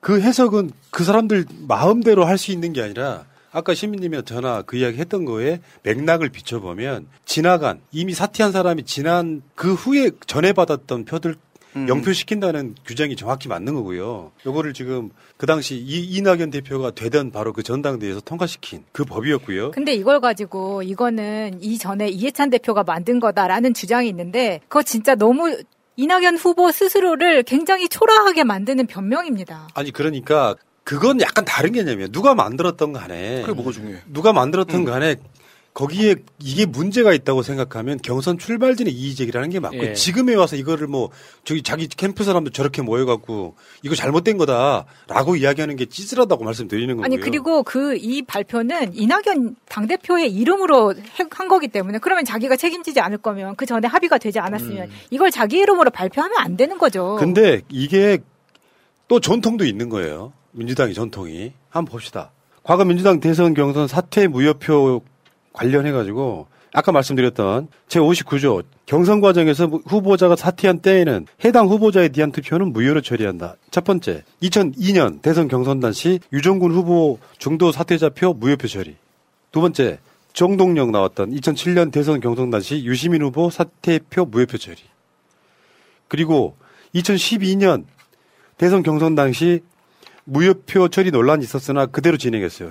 그러니까 앞에 있던 2002년에 2007년하고 똑같은 방식으로 처리를 했다고, 무효표 처리했다고. 그리고 문재인 대통령이 되던 그 경선 때는 후보 사퇴자가 없었죠. 그러니까 결국적으로 역사적으로도 그랬단 말이에요. 이제 와서 이거를 이미 규정에 있던 거를 잘못됐으니까 이거 바꿔달라고 말하는 거는 그냥 이재명이 싫은 거예요. 이재명 후보 절대 되면 안 돼. 정권을 뺏긴 한이 있더라도 난 그런 마음으로 보거든요. 그러니까 이게 자기가 안 될 걸 알면서도 지금 흠집 내고 싶어서 저러는 거고 사실 이 본인이 경선에서 1위가 될 거라고 예상했을 때는 이런 문제 제기 안 했던 사람입니다. 경선 연기도 해주고 심지어 당대표 되라고 당헌 당규까지 바꿔줬을 때도 이의 제기를 안 했던 건이라고요. 이게 너무 치졸한 부분이에요. 아니, 저 사람들이 주장하는 부분을 우리가 봐야 되는데요. 역사적으로는 우선 이제 이렇고요. 저도 이제 오늘 민주당 당사 들어가서 특별 규정들을 다 확인을 했습니다.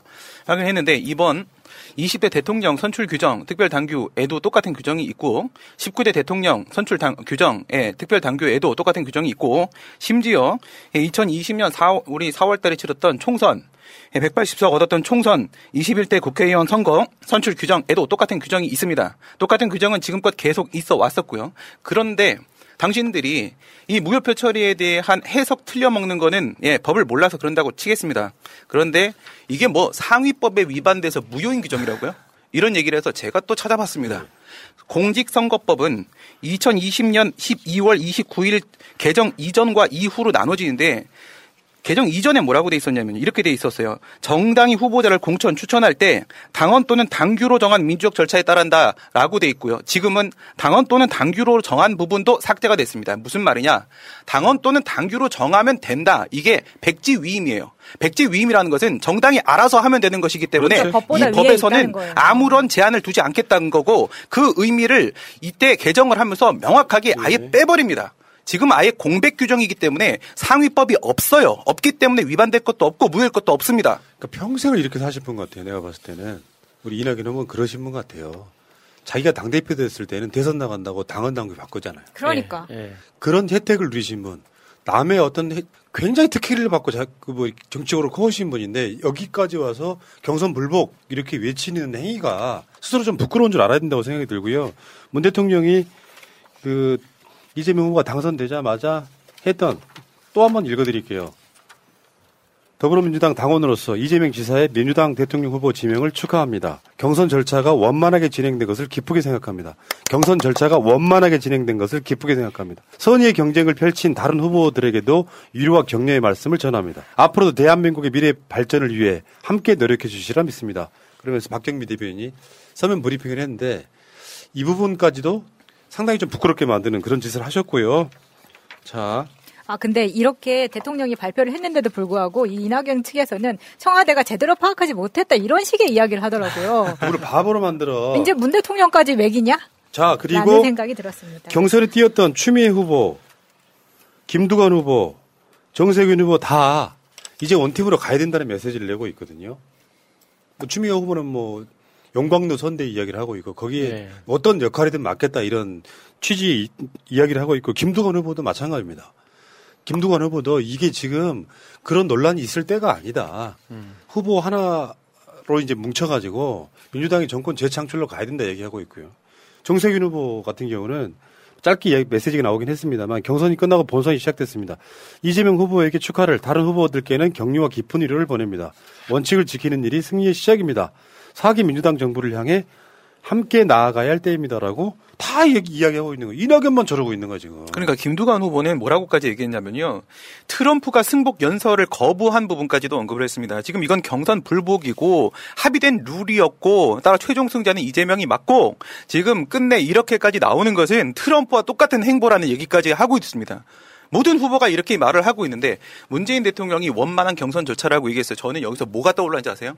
문재인 대통령이 확실히 문제 없다고 못 박았다 이렇게 평가하는 분들도 있는데 전 거기서 딱 떠오른 게 이낙연 후보가 얼마 전에 그런 얘기했어요. 이 민주당 경선 절차를 보고 문재인 대통령이 속상할 것이다. 지금 문재인 대통령이 거기에 화답하신 겁니다. 나 하나도 속상하지 않아. 아주 원만해, 아주 좋아. 아니 그러니까 다시 말씀드립니다. 이낙연, 이재명 표 차이가 한 2표 차이 났나요? 그렇게 뭔가 온갖 조직들이 다 동원돼가지고 3차에서 그렇게까지 엎었지만 11% 차이가 납니다.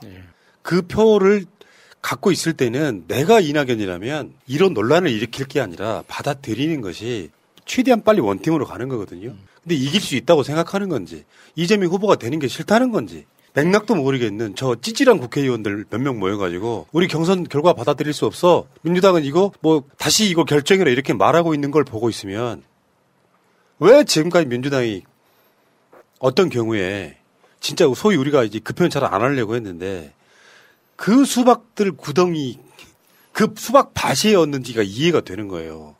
딱 2002년 노무현 대통령 때가 연상되는 바로 그 장면이었어요. 후단협. 부끄러운 줄 알아야죠. 후단협뿐만 아니라 당시에는 이인재의 2차 경선 불복 행위까지도 있었죠. 이회창한테 넘어가가지고. 결선 투표 룰이 없더라도 결국에는 경선은 끝난 건데 룰대로 50% 넘었으면 그게 아마 정확하게 어떤 계산에 의해서 3차 선거인단을 집어넣은 것 같은 느낌이 들 정도. 그런 짓을 해놓고도 부끄러운 줄 모르고 한 번 더 하면 이길 것 같지. 그러니까 이거 3차 봐라. 우리 실력이 이 정도다. 지금 이렇게 빠져 있는 거거든요. 그러니까 이낙연 후보는 그 당비 대납 이력이 있잖아요. 그러니까 나도 내 거기까지. 자, 도지사가 되기 위해서 선거인단을 모집해가지고 당비까지 대납해 주신 분들이기 때문에 저는 실력이 굉장하실 거라고 생각이 들고요. 대단하십니다. 자, 이 이야기 여기까지 합시다. 브라질 아마존 지역에 자생하는 식물로 신의 선물이라 불리우는 타히보. 그 타히보의 껍질에서 고온 추출된 타히보차. 면역세포를 연구하는 사람들이 추천하는 최고급 차. 현재 많은 타히보의 연구 논문들이 발표되고 있습니다. 타히보는 면역력이 필요한 많은 의약품의 원료로 사용되고 있습니다. 효능은 홈페이지에서 확인하세요. nktaheebo.com. 미국, 일본 등 이미 선진국에서는 30년 전부터 애용되고 있습니다. 소중한 내 몸에 NK 타히보차를 선물하세요. NK 타히보차를 마시다 보면 자연스럽게 몸이 건강해짐을 느끼실 겁니다. 검색창에 NK 타히보를 검색하세요. NK 세포할 때 NK. 타이보가 아니고 타히보입니다. 자, 그러면 이재명 후보가 대통령이 되면 뭐 어떻게 바뀔 거냐를 한번 잠깐만 이야기해 볼게요. 제일 사이다했던 게 당선 수락연설이 한 20분 정도 됐었거든요. 전 2번 들었습니다. 나같이 시간 없는 사람이 2번 들었으면은 이게 만약에 그런 논란이 없었다면 굉장히 아름다운 연설이었어요. 맞아요. 근데 사람들이 왕치로 맞은 것 같은 그 3차 선거인단의 결과물 때문에 귀에 안 들어오는 거야. 그래서 한 번 더 들은 거야, 내가. 무슨 얘기 하나 들어보려고. 그중에 당선 즉시 강력한 부동산 대개혁을 하겠다. 요거 굉장히 와닿았거든요. 나는 겁납니다. 진짜로 해버릴까 봐. 부동산 대개혁에는 언론개혁도 들어가지 않을까요? 그렇죠. 어쩌까지 부동산 네. 기득권들은 언론이 다 포함되어 있기 때문에 대통령 즉위식이 아니고 취임식. 취임식 하고 이제 내려오면서 바로 이제 세무조사 시작하지 않을까 하는 기대를 하고 있습니다. 그러니까 언론이 더 난리를 치겠죠. 예. 이게 부동산이 없어도 괜히 움찔하게 되더라고요. 세금 걱정은 안 하면서.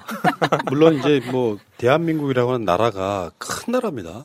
앞으로 어떤 사람도 뭐 아시아의 조그만 나라 이렇게 이야기하시면 안 돼요. 국력이나 세계적 위치가 대한민국이 생긴 이래 역사상 가장 위치가 높은 나라예요. 글로벌 탑10입니다. 탑10. 조선, 고려, 통일신라, 삼국시대 그 전에 고조선까지 해가지고 그중에 가장 세계적 위상이 높은 나라예요. 그 타이밍이라고. 그럼 그 위상에 걸맞는 정부도 만들어져야 되고. 그래서 뭐 다른 면에서 보면은 저는 개인적으로 그렇습니다. 판이 정리가 되잖아요. 이제 저쪽도 후보가 뽑힐 거고 다음 달이면.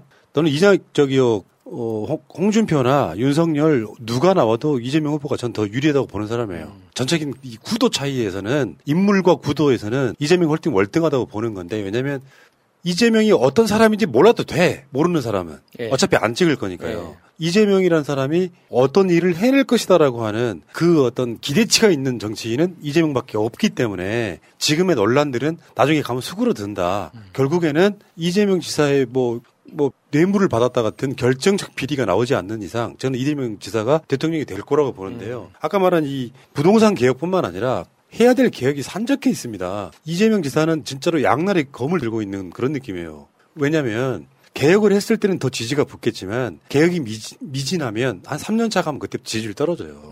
이재명은 시대적 사명을 지금 등에 쥐고 출발하는 거다 저는 그렇게 보는데 그중에 대표적인 게 공교롭게도 대장동이 논란이 되면서 이재명 지사가 조심스럽게 할 거를 확 지르게 만들어준 요소가 됐다는 거예요. 그 조선일보의 덕분이죠.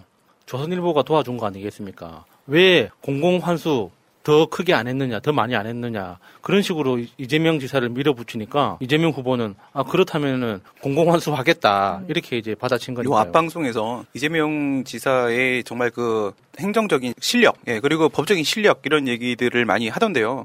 저는 이 행정에 관해서만 20년 연구를 한 사람의 입장에서 정말 이런 사건, 대장동 사건 이런 거 처음 봤어요. 그러니까 5,503억을 환수를 했다라고 하지 않습니까? 맨 처음에 4천억 정도, 그 다음에 920억 정도를 다시 뺐습니다. 근데 여기서 4천억을 뺐을 때 보통 사용하지 않는 그 홍준표가 원래 그런 거 기부 체납 받는 거야 라고 얘기하는 거 그거 거짓말이고요. 거짓말 그렇지 않습니다. 낙후된 지역에 공원을 만들게 합니다. 이거 원래 법적으로 부당결부금정책 위반은 위법이에요. 그 위법을 어떻게 돌려 해결했냐? 계약의 방식, 협약의 방식으로 해결합니다. 그리고 920억을 다시 받을 때는 해당 지역에서 인허가 처분에 부관을 붙이는 방식으로 받아내요. 그리고 지금 부당이득을 환수하겠다는 얘기까지 꺼냈죠. 이거는 뇌물 받은 부분이 확인이 되는 순간 이 협약을 해제시켜서 소급해서 무효화시키겠다라는 건데 이런 기술을 지금 가지고 있는 논문 어디에도 없어요. 이건 이재명 지사가 만들어낸 방식이에요. 이런 방식으로 법을 정말 드리블하고 자유제재로 할 수 있는 사람이라면 좋은 생각 방향만 갖고 있다면 정말 무엇이든 해낼 수 있는 사람입니다. 그러니까 반대로 그 이번에 경선 논란이나 이런 것들을 보고 있으면 기득권들이 얼만큼 이재명을 두려워하는지를 반대로 읽을 수가 있는 거예요. 맞아요. 민주당 내에서도 마찬가지고. 내버려 무서워요. 뭐가 진짜 확 바뀌어버릴까 봐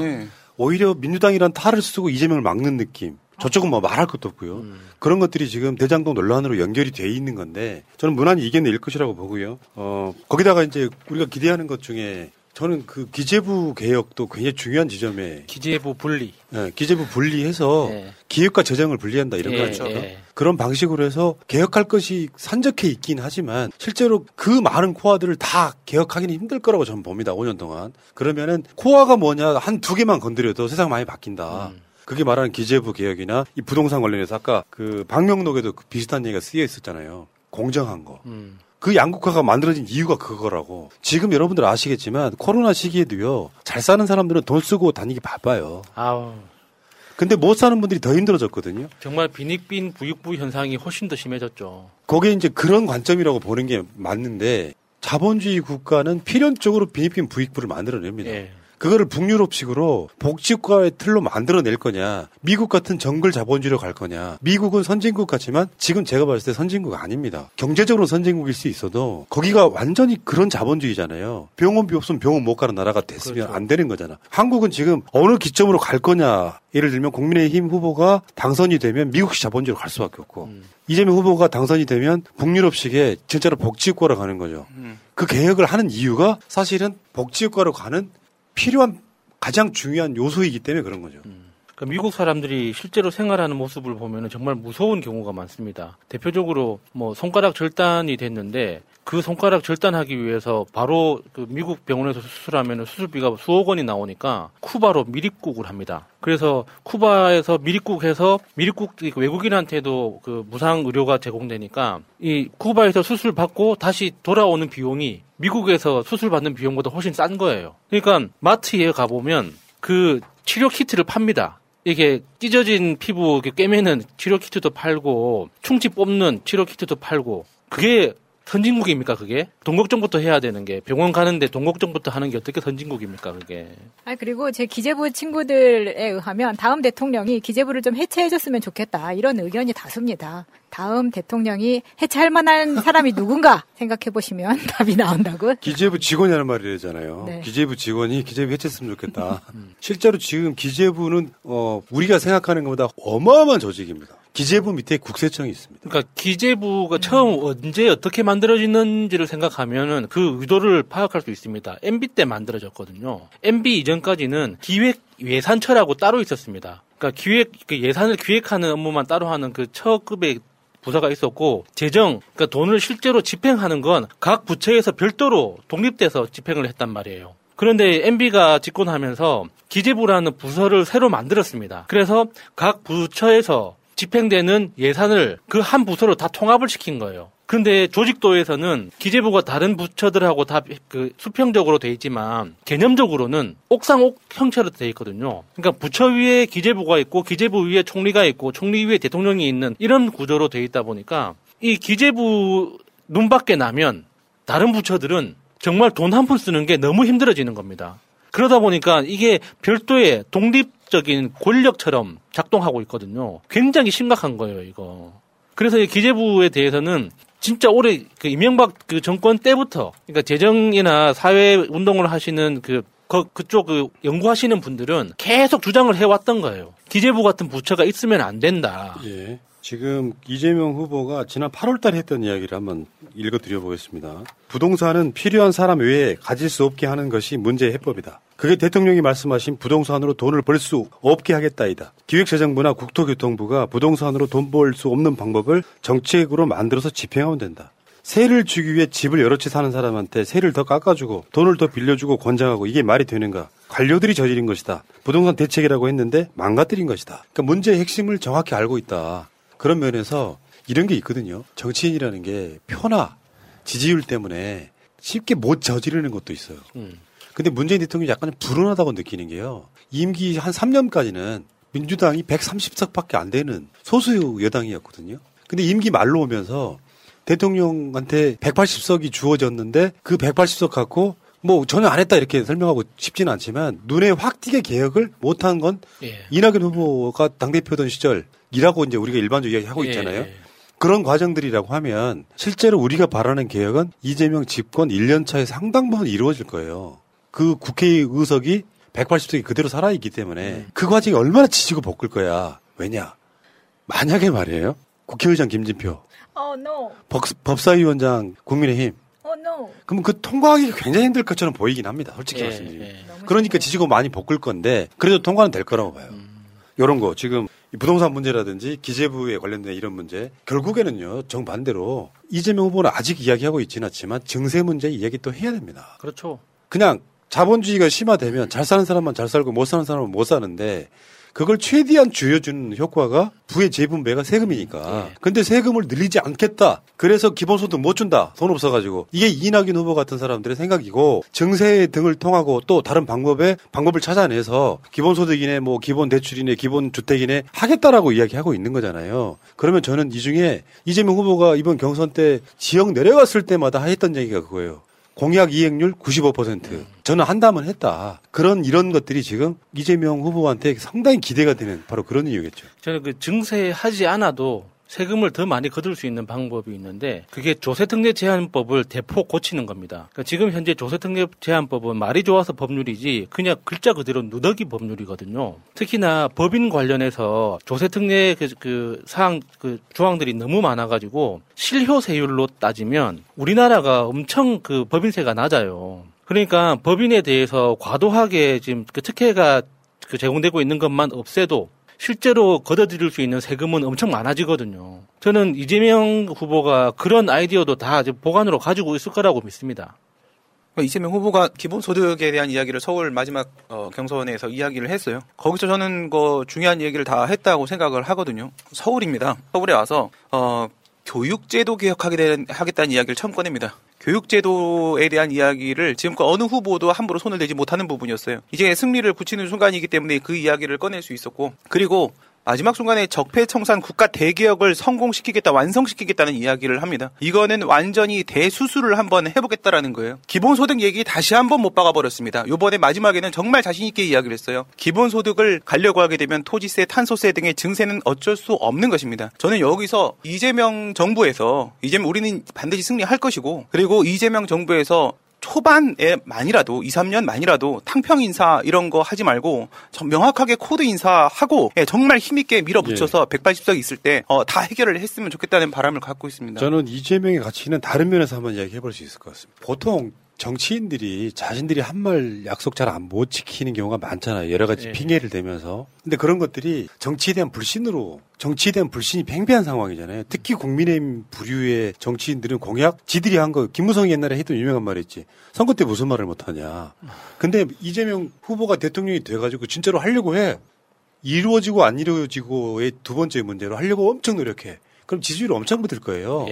문 대통령 남북 정상회담 등 하고 그럴 때 보면 지지율이 한 75% 이렇게 나오지 않습니까?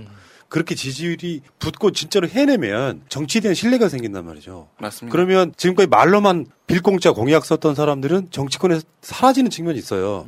정치인들이 자신들이 국민들을 향해서 한 약속, 공약을 지키는 때가 오면 정치에 대한 신뢰도 높아지면서 결국 국민들이 잘 사는 그런 세상으로 바뀌는 거죠. 그러니까 이재명에 대한 기대가 그런 식으로 저는 발현이 되는 거다. 그렇기 때문에 윤석열이든 홍준표든 누가 나와도 저는 이재명이 훨씬 유리한 위치에 있다고 봅니다. 저는 그런 부분에서 사실 이런 부분이 눈에 보이더라고요. 이재명 지사가 처음에 성남시장 두 번 했지 않습니까? 성남시에서의 이재명 시장의 지지율은 경기도지사일 때 이재명 지사의 지지율로 그대로 연결이 됩니다. 그럼 이것이 이제는 이재명 대통령의 대한민국까지 넓혀가지고 그 지지율로 그대로 이어질 수 있다. 원래 그렇게 해온 사람이다. 비주류로서 하나씩 쌓아가면서 그렇게 올라온 사람이라고 저는 생각이 들고, 오늘의 행보에서 이재명 지사가 질병관리청을 찾았습니다. 저는 여기서 또 느껴지는 부분이 있어요. 이 사람은 정말 다 계획이 있구나. 이 질병관리청, 코로나뿐만 아니라 이런 유행은 이후에도 계속 올 수 있는 것이고, 그리고 국민의힘은 지금까지 코로나 방역 방해만 하느라고 아무런 준비가 되어 있지 않은 곳입니다. 국민들의 생명과 안전이 가장 우선이라는 것을 제일 먼저 보여준 행보가 아닐까라는 생각이 들고요. 전 다 만족스럽습니다, 지금 현재. 알겠습니다. 네. 자, 그리고 이재명 후보가 아니라도 민주당의 다른 사람이 후보가 돼서도 똑같았을 겁니다. 제 기억에 5년 전에 문재인 후보가 뽑혔을 때 새날 방송에서 1시간 내내 문재인은 어떤 사람인가를 이야기했어요. 좋은 점들만. 근데 후보가 뽑히자마자 경선 불복이 되니까 다른 이야기를 하게 되잖아요. 비열한 거죠. 그래서 이게 다시 뽑을 수 있는 게 아니잖아요. 그런 상황에서 상대한테 축하를 보내기보다는 이거 이상해. 아까 말씀드린 것처럼 마치 자신들이 한 2표 정도로 진 것처럼 그 재검표하자는 거랑 똑같은 짓을 지금 하고 있는 거거든요. 이거 굉장히 찌질한 겁니다. 나서가지고 국회에서 기자회견하는 정치인들 면상을 보고자 하니까 정말 부끄러웠다. 이번에 국민의힘 경선 결과가 나오니까 황교안 부정선거라고 이야기하지 않습니까? 그런 찌질이로 전락하는 거예요. 2표 차이였다면 그래도 이해한다니까요. 11% 차이가 났어요. 그리고 당헌 당규상 50% 넘었으면 게임 끝나는 거죠. 이걸 다시 해라라고 말하는 건 정상이 아니다. 전 그렇게 일부 결론을 내려보겠습니다. 대한민국 완전한 대한민국 문재인과 손잡고 다시 하나 되는 우리 대한민국. 끊지 마세요. 끊지 마세요. 박지희 씨, 코업이 블랙마카로 업그레이드 했다는데? 맞아요. 가격은 그대로인데 더 귀한 블랙마카로 업그레이드 했대요. 역시 코업이야. 지금보다 더 활기찬 아침을 느낄 수 있겠네. 하루도 빠뜨리면 안 되겠어. 매일 잊지 않고 챙겨 먹기 위해 편리한 정기 배송을 이용해보세요. 2+2 혜택도 있어요. 코업 블랙마카로 파워업. 블랙마카와 멀티비타민을 한 번에, 거기에 아연, 비오틴, 아르기닌까지. 정기배송 2+2 이벤트는 계속됩니다. 검색창에 코어업 검색하세요.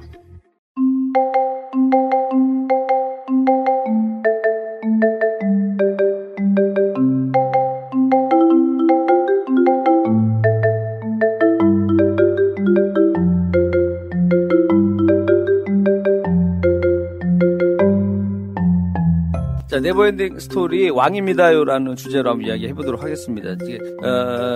제가 이제 보면서 일단은 한번 나름대로 우리가 이제 왕이다라는 표현을 쓸 때 뭐 좋을 때, 뭐 짱이다 할 때라는 표현으로 좀 많이 쓰는 것 같아서 한번 보니까 제가 일단 그 기분 전환하는 게 좀 있더라고요. 그러니까 나도 모르게 이걸 하면 기분이 좀 좋아지는, 어떤 일을 뭐 다시 시작할 때라던가 마음을 잡을 때 하면 기분 좋아지는 게 뭐가 있나 했더니 제가 이제 오래간만에 오늘 이제 목욕탕을 갔다 왔어요.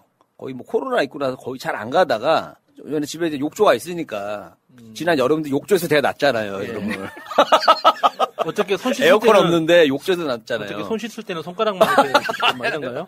손바닥을 잘 씻습니다. 그 예전에 저 팔만대장경 때 이후로 지난번에 우리 야수님 얘기할 때 한번 얘기 드렸지만 팔만대장경 때 이후로 제가 손을 항상 깨끗이 씻어요. 왜? 그래야 다음 시험 보고 또 적을 수가 있기 때문에. 새로운 지식을 채우려면. 그럼요. 그럼 바로바로 클린하게 정리가 됩니다. 다 왜냐하면 손에서는 약간 유분이 있기 때문에 네, 맞아. 잘 지워져요. 그러니까 오래 간다라는 건 좀 이상한 겁니다. 네. 자, 그래서 제가 오늘 일단은 그 목욕탕을 오래간만에 갔다 오니까 기분이 진짜 너무 좋았어요. 예전에는 목욕탕 가고 싶다.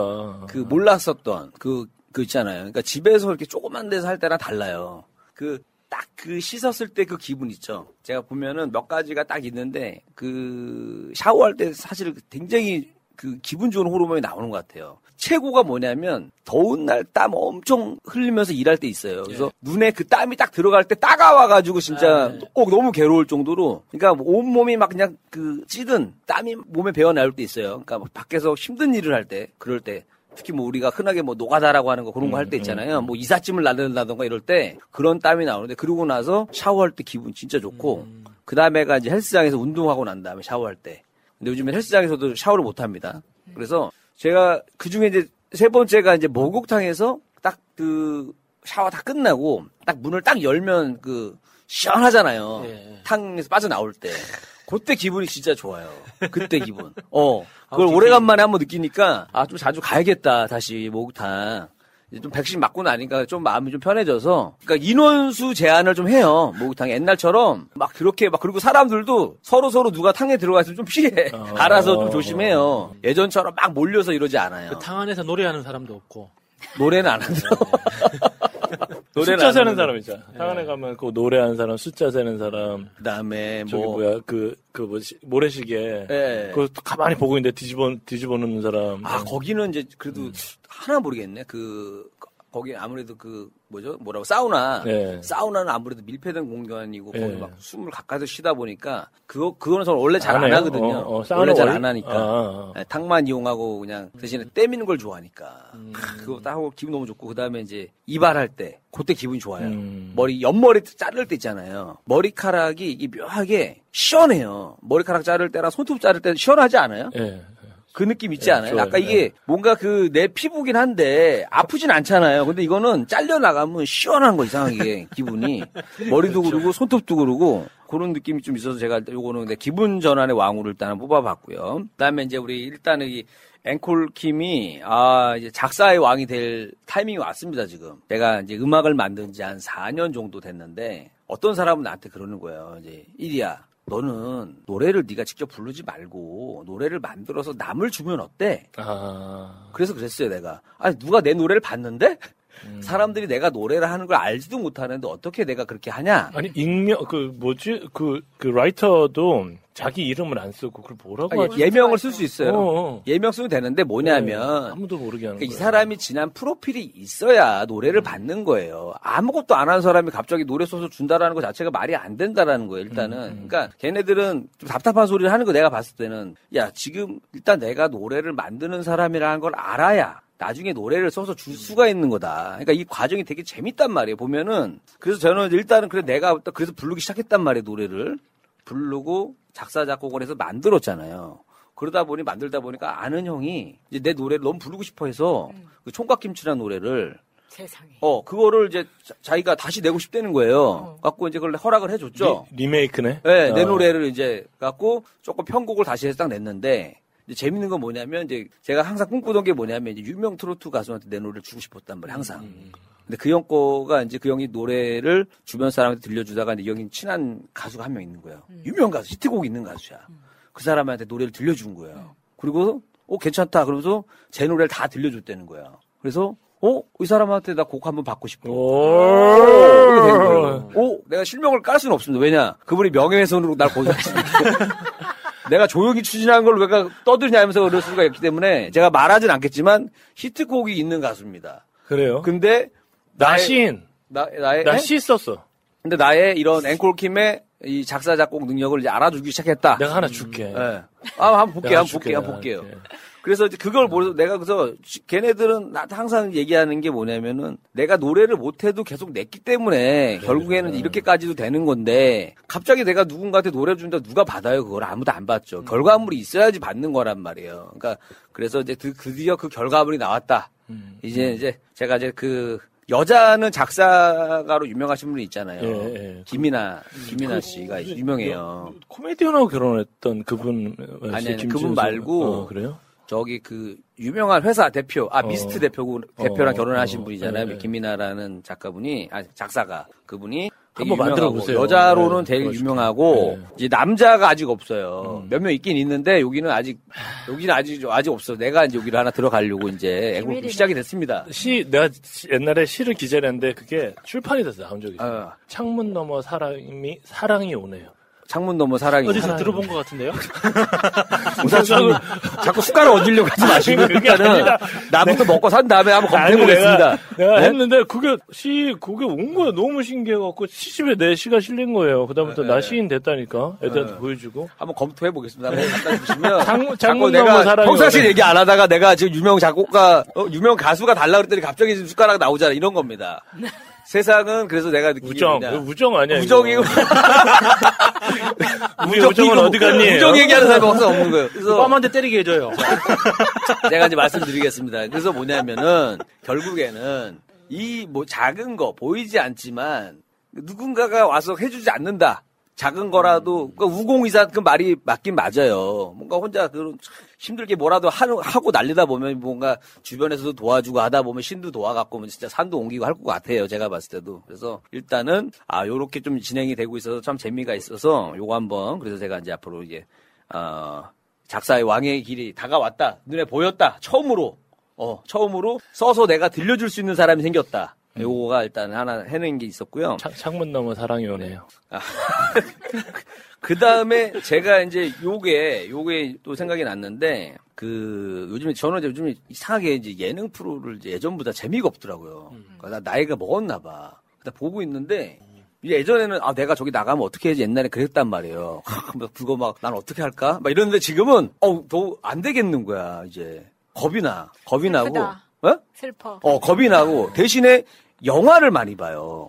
오히려. 이제 뭐 작가가 관심사가 바뀐 것 같아요. 작가가 되려면 그렇게 해야죠. 관심사가 바뀌어버렸어. 아니, 음식도 그러잖아. 먹다 보면 이제 맛이 없지 않아요? 웬만큼 먹어봐서 이제는 막 맛이 없잖아요. 큰 감흥이 없다 이거죠, 그죠? 입맛이 없는 거 아니고? 아니, 마도년지만 가시는 거 아니에요?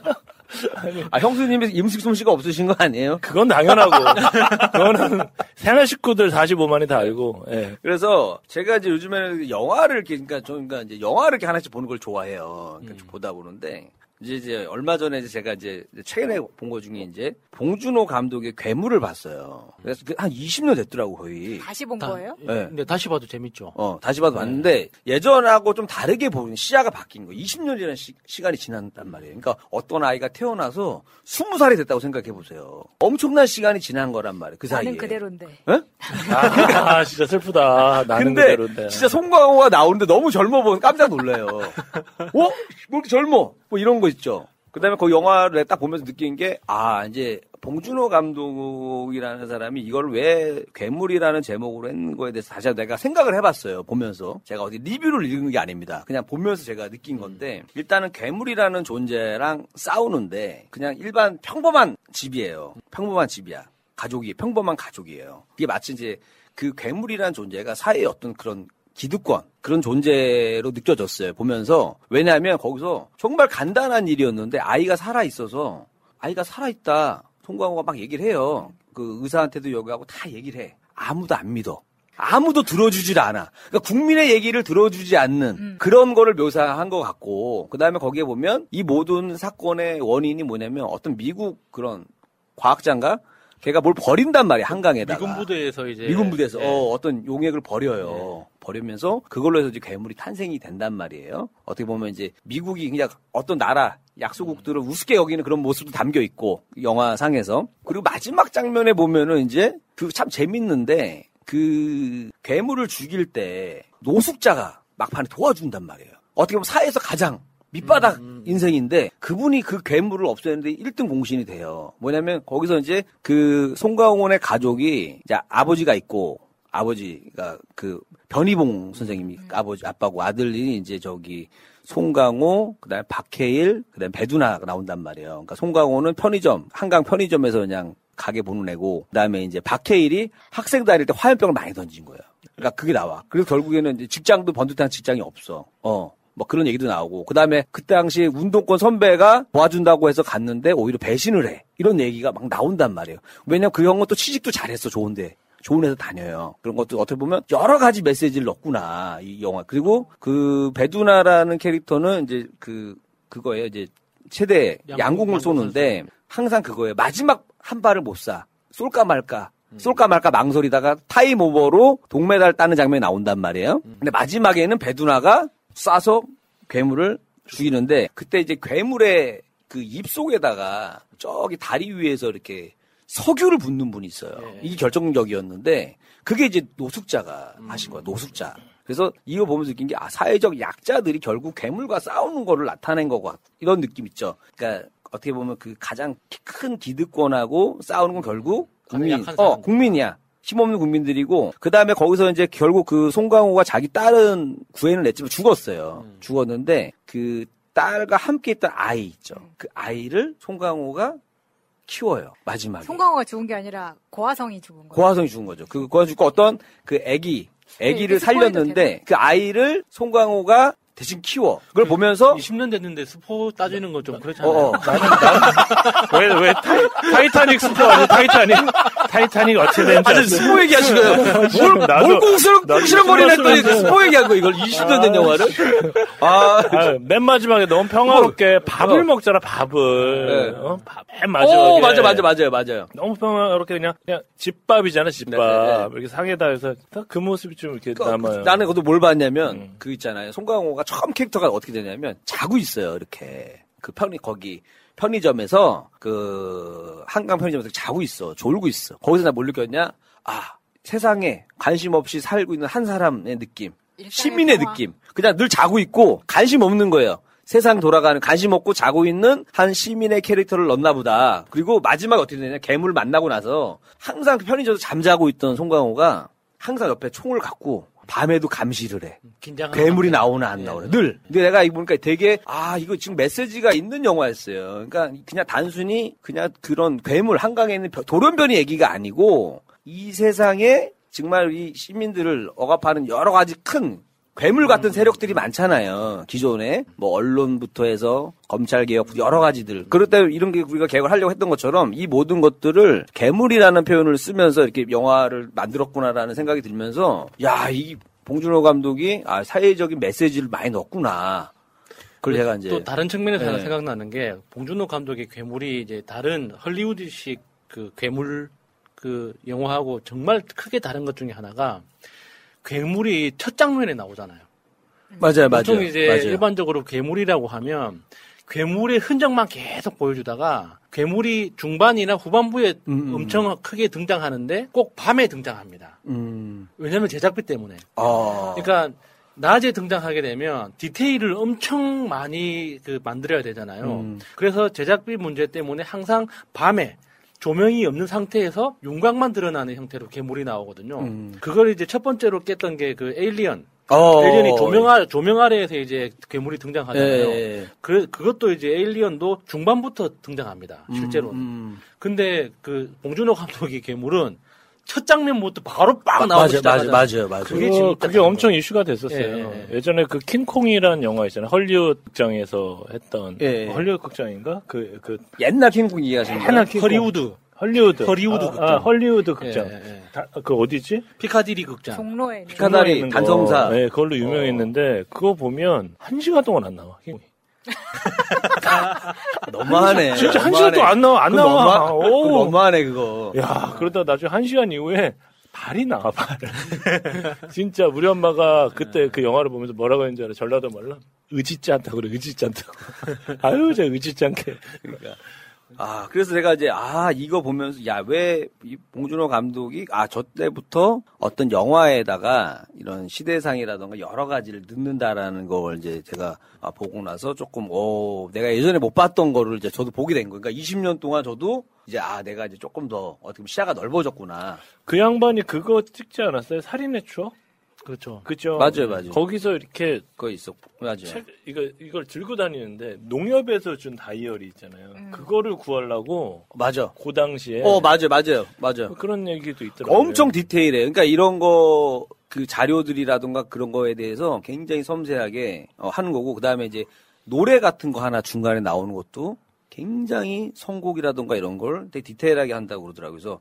그래서 이번에 뭐 오징어 게임이 막 전 세계 히트하고 하는데 이게 10년 전 작품이에요.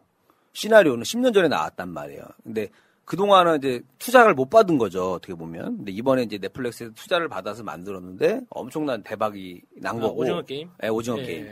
그게 이제 제가 보면 여러 가지도 있는데 그중에 하나가 이제 시대적인 것도 있는 것 같아요. 코로나 때문에 사람들이 지치고 화가 많이 나 있고 어떻게 보면 그 예전보다 더 이 자본주의에 더 많이 사람들이 빠져들게 됐단 말이에요. 그래서 그때보다 더 어떻게 보면은 오징어 게임이 사랑받지 않나 요 생각도 좀 들었고 그래서 요거 제가 이제 일단 감독의 왕으로 느꼈기 때문에 봉준호 감독님 일단 얘기 잠깐 드렸고요. 그 다음에 제가 이제 이걸 다 보다 보면서 왕이니까 제가 이제 요즘에 최근에 본 거 중에 하나는 이수신 장군 이제 그 얘기를 이제 맞게 해주는 게 있어요. 유튜브로. 그러니까 예전에는 이제 설민석 그분이 했는데 요즘에 이제 거의 안 하잖아요, 이제. 네. 설민석 씨는 거의 뭐 활동 안 하시니까 황연필이라고 도 있어요. 한국사 가르치시는 게 있어요. 유명하시더라고요. 그분 걸 내가 이제 보는데 너무 재밌는 거예요. 그러니까 이분은 이수신 장군을 거의 뭐 미래의 어떤 사람이 그 당시에 돌아온 게 아닌가 할 정도로 타임머신을 타고 그 정도의 사람이라고 표현을 해요. 그러니까 거의 멘탈부터 해서 전략이라든가 여러 가지가 일반적이지 않다는 거. 그리고 근데 실제로 지금 현재 21세기 지금 현재에도 전 세계 선진국 그 해군사관학교 있죠.